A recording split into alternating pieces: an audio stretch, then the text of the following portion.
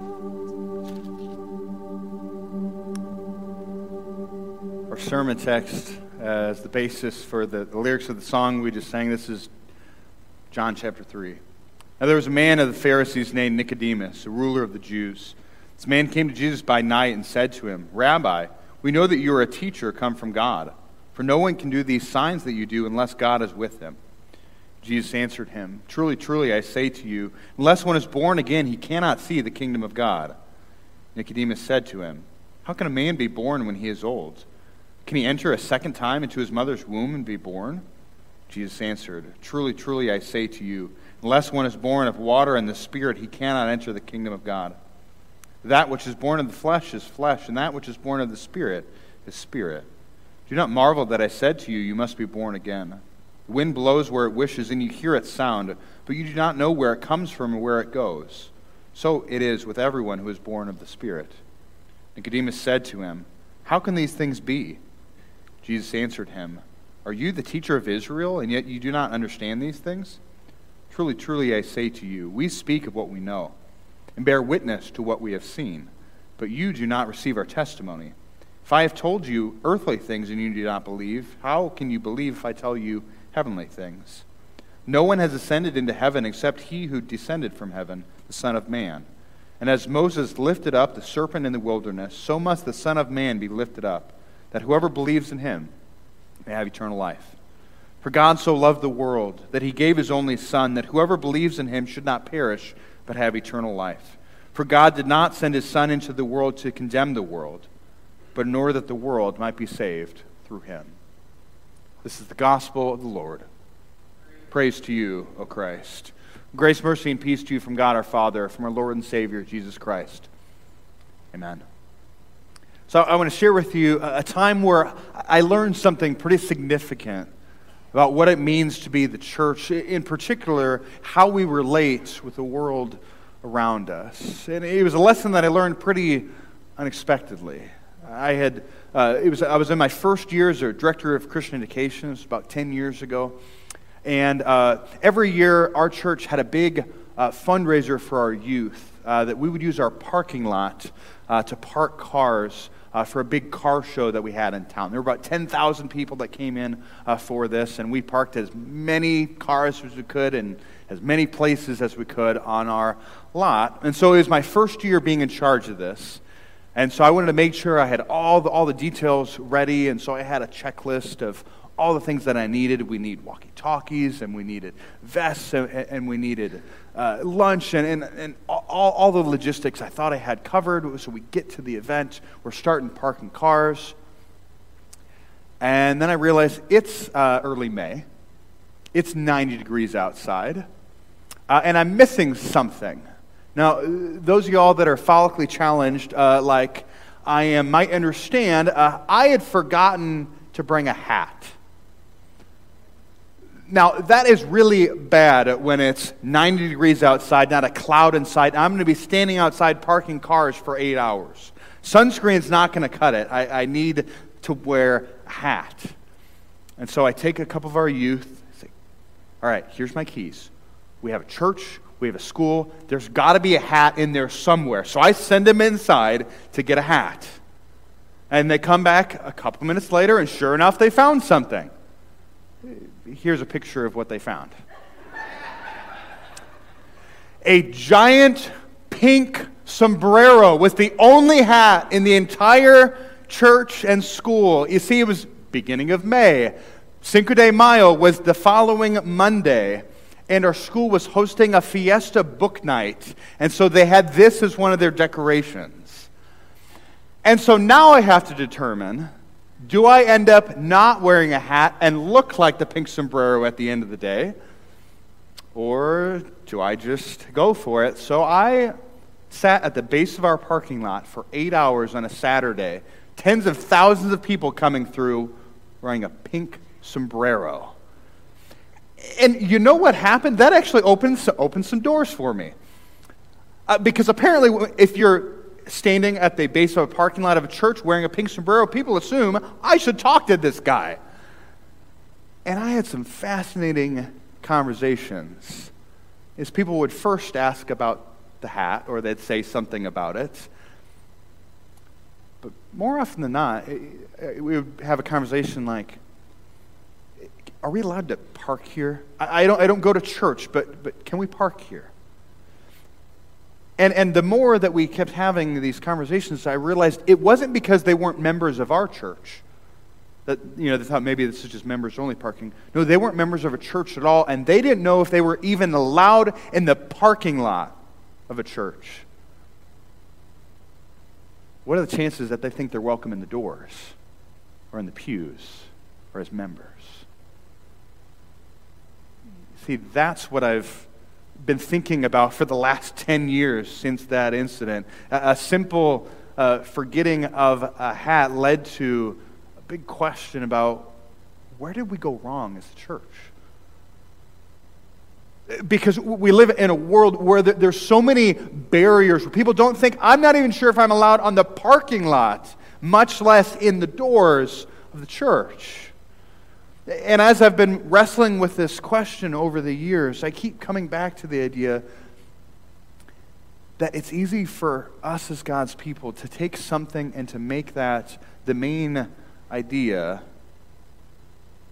and to make that the barrier, the selling point, the entry point for being in the church. So, for example, we can take something like how you look or how you dress. And if that becomes the main thing, then of course there's people that say, well, I don't look like the people here, so I must not belong. We take something like behavior, how you look, how you act, how you behave. And if that becomes the main thing, that becomes the barrier keeping people out of the church, well, I'm not good enough. I mean, the amount of times I've talked with people and they've said, I'll get my life together, then I'll come to church. So why do they say that? Because they assume they're not good enough the way they are. They're not welcome, and so they have to turn their life around, and then maybe, just maybe, they'll be welcome back. When we make behavior the main thing, we end up excluding a lot of people. The reality is, if behavior is the main standard, all of us should be excluded. Church should be empty. There's any number of things that we can turn into the main thing. We can take, well, I'm here for peace and quiet.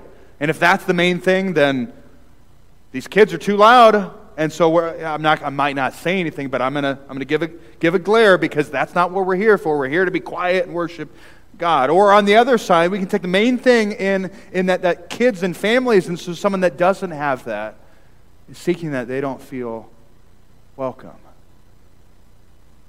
You take finances, make that the main thing, and you think, well, I can't contribute, I can't give like someone else does, so maybe I'm not wanted. Or I can't serve like I used to, and so maybe I shouldn't come anymore because I can't contribute anything. What ends up happening is whenever we take whatever the secondary things, when they become the main thing, the church becomes divided, becomes separated, not just from those who are outside, but also within itself. The body of Christ begins to be torn apart. The LCMS, the church body that we belong to, actually made national news the last couple weeks. You might have seen the headline. Our church body president had to issue a statement rebuking some members who have been harassing others online, using language and ideology that is not fitting of a follower of Christ. And at first glance, that kind of seems like, oh, that's a black eye for the church. That's a source, but that's just another example of us being divided. But what President Harrison said is actually really helpful for us. As he refocused us in this correction, this rebuke, he says, we are bound to the Word of God alone. See, all these secondary things that when they become the primary thing, they cause all sorts of problems. The Word of God is central. It reminded me of a quote from Stephen Covey that has been used widely for a couple decades now. Here's what he says. The main thing is to keep the main thing the main thing. Now that's a lot of similar words repeated in the same order, so let's pause for a moment here. The main thing, the primary purpose, what we're focused on, is keeping the most important thing at the top spot, because we see what happens when that order gets reversed. That division and separation and barriers develop within the church and outside of the church. So the main thing can't be behavior, can't be finances, it can't be serving, it can't be outward appearance. So the question for us this morning is, what is the main thing in the church? And that's where our gospel reading helps us out from John chapter 3, because Jesus gives us the answer. The last words of the text we just read probably sound familiar to some of you. For God so loved the world that he gave his one and only Son, that whoever believes in him shall not perish but have eternal life. And we could stop there and say amen and say, oh, this is great, God loves the world. But the issue is that many people still feel like they aren't included in that phrase, the world. Like they're still separated, they're still condemned, they're still outside the church. And yet Jesus speaks to those that I met that weren't sure they were even welcome in the parking lot. Jesus speaks to them. This is verse 17. For God did not send his Son into the world to condemn the world, but in order that the world might be saved through him. That's the main thing. That God is not here to separate, to isolate, to say, well, you need to meet these qualifications before you're welcome in the body of Christ. No, the main thing is that God sent his Son not just for the world, but for you. See, the main thing, what unites us as members of the body of Christ, is that we are all sinners in need of the grace of God. What unites us is not how we look, not how we dress, not how we behave, not how we give, how we serve. What unites us is that we are in need of the God who has come to us. What unites us is taking John 3:16 and 17 and realizing that those are promises for me and for you. For God so loved you that he gave his one and only Son, that you would believe in him and have eternal life. God did not send his Son into this world to condemn you, but in order that you might be saved through him. So you are welcome. You are welcome here in the body of Christ. Not because of how you look, not because of how you give, not because of how you serve, not because of how you behave, but because of what God has done for you in Jesus Christ. And because that is true for you, it is true for the world. Who's excluded? Who's not invited? Who's not welcome? The answer from Jesus is no one. All are welcome, all invited, all are called, because we have been united in our need for God, that we are sinners in need of the grace of God. All of us, church members, visitors, non-members, those who have been disconnected, are all united, sinners in need of the grace of God in Jesus Christ. That's the main thing. See, and when we keep the main thing, what ends up happening is that we protect the unity that God has given to us. We don't create unity, God does. By calling us, by forgiving us, by uniting us in his name, the waters of baptism. forgiving our sins, by bringing us into the family. God creates unity, and then he calls us to protect that unity. I want to share with you, this is part of our membership covenant. Some of you may not know that we have this. It's something new that we started when we started doing Zion Connect a couple years ago.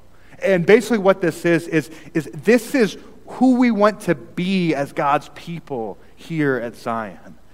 And so over the next couple of weeks, we'll be looking at different aspects of this. This is the first. It's I will protect the unity of my church by acting in love for other members and guests, by refusing to gossip or slander, by following the church leaders. See, God has united us as sinners in need of his grace. And so we participate in that unity. We defend, we protect what God has brought together.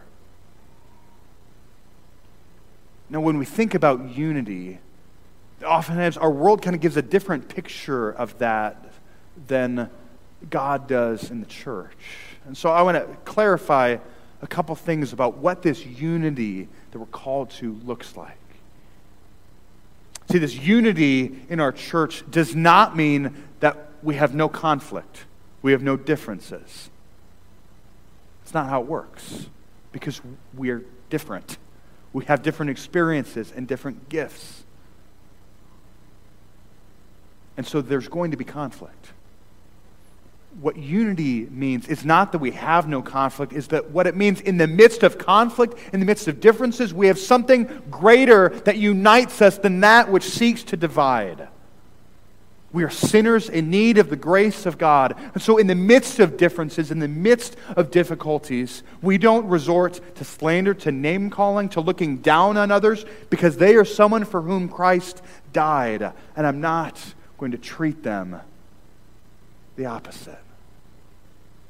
What unites us is greater than that which seeks to divide us. That is what it means to be united church. That is what we protect. See, to be united as God's people doesn't mean the absence of conflict. It means that there's something greater that holds us together in the midst of our differences, our preferences. It also means that as God's people, we are united. But that doesn't mean we're all going to look the same. It doesn't mean we're all going to have the same gifts. What it means is not that our outward appearance is the same, but that when God looks at us, he sees Jesus. He sees the robe of Christ's righteousness. That's what unites us. Scripture talks regularly about the diversity of the body of Christ, the diversity in appearance, in gifts and skills. And that's to be celebrated. What unites us is not outward appearance. What unites us is how God looks at us through his Son, Jesus Christ. Being united in the world tends to be, well, you can just do whatever you want. For the sake of unity, we will tolerate everything. Do whatever you want. And yet that doesn't work, because sin is what divides us. So we can't ignore sin and say, go for it. And what unites us is not a toleration of sin, but rather following Jesus, which calls us to repentance. It calls us to forgiveness, calls us not to walk in the ways of the world, but in the ways of the cross of Jesus Christ. See, we don't tolerate sin, we don't ignore sin, but neither do we run away from it. Jesus in his earthly ministry, think about who he spent time with. Tax collectors and sinners. And yet, as he spent time with them, they were the ones that walked away changed, not him. And so as his church, we reach out to all who are in need. Not changing our message, not changing God's standards, but allowing God's word to change our hearts and minds, to forgive our sins. We don't run away from sin, neither do we ignore it, because we are the body of Christ, united in his forgiveness. And finally, unity as the body of Christ does not mean that we're perfect. Zion is not a perfect church. Never has been. Never will be. Until the day that Jesus comes back. No, we are not perfect. That's not what unites us. What unites us is that we are forgiven. The forgiveness of God in Jesus Christ is greater than our sin. It's greater than whatever would seek to pull us apart. God seeks to reconcile, to restore, to bring wholeness. That's the main thing. And when we keep the main thing, those in the world who don't think they're welcome in the parking lot, much less in the doors, begin to see, as the main thing is the forgiveness of God in Jesus Christ, that we are united as sinners in need of God's grace, that we need Jesus just as much as anyone else. They begin to experience the welcome of God. That they do belong, they are invited, they are welcomed. The main thing is to keep the main thing the main thing. And the main thing is Jesus. In His name, amen. Now may the peace of God, which passes all understanding, guard your hearts and your minds in Christ Jesus until He calls you home.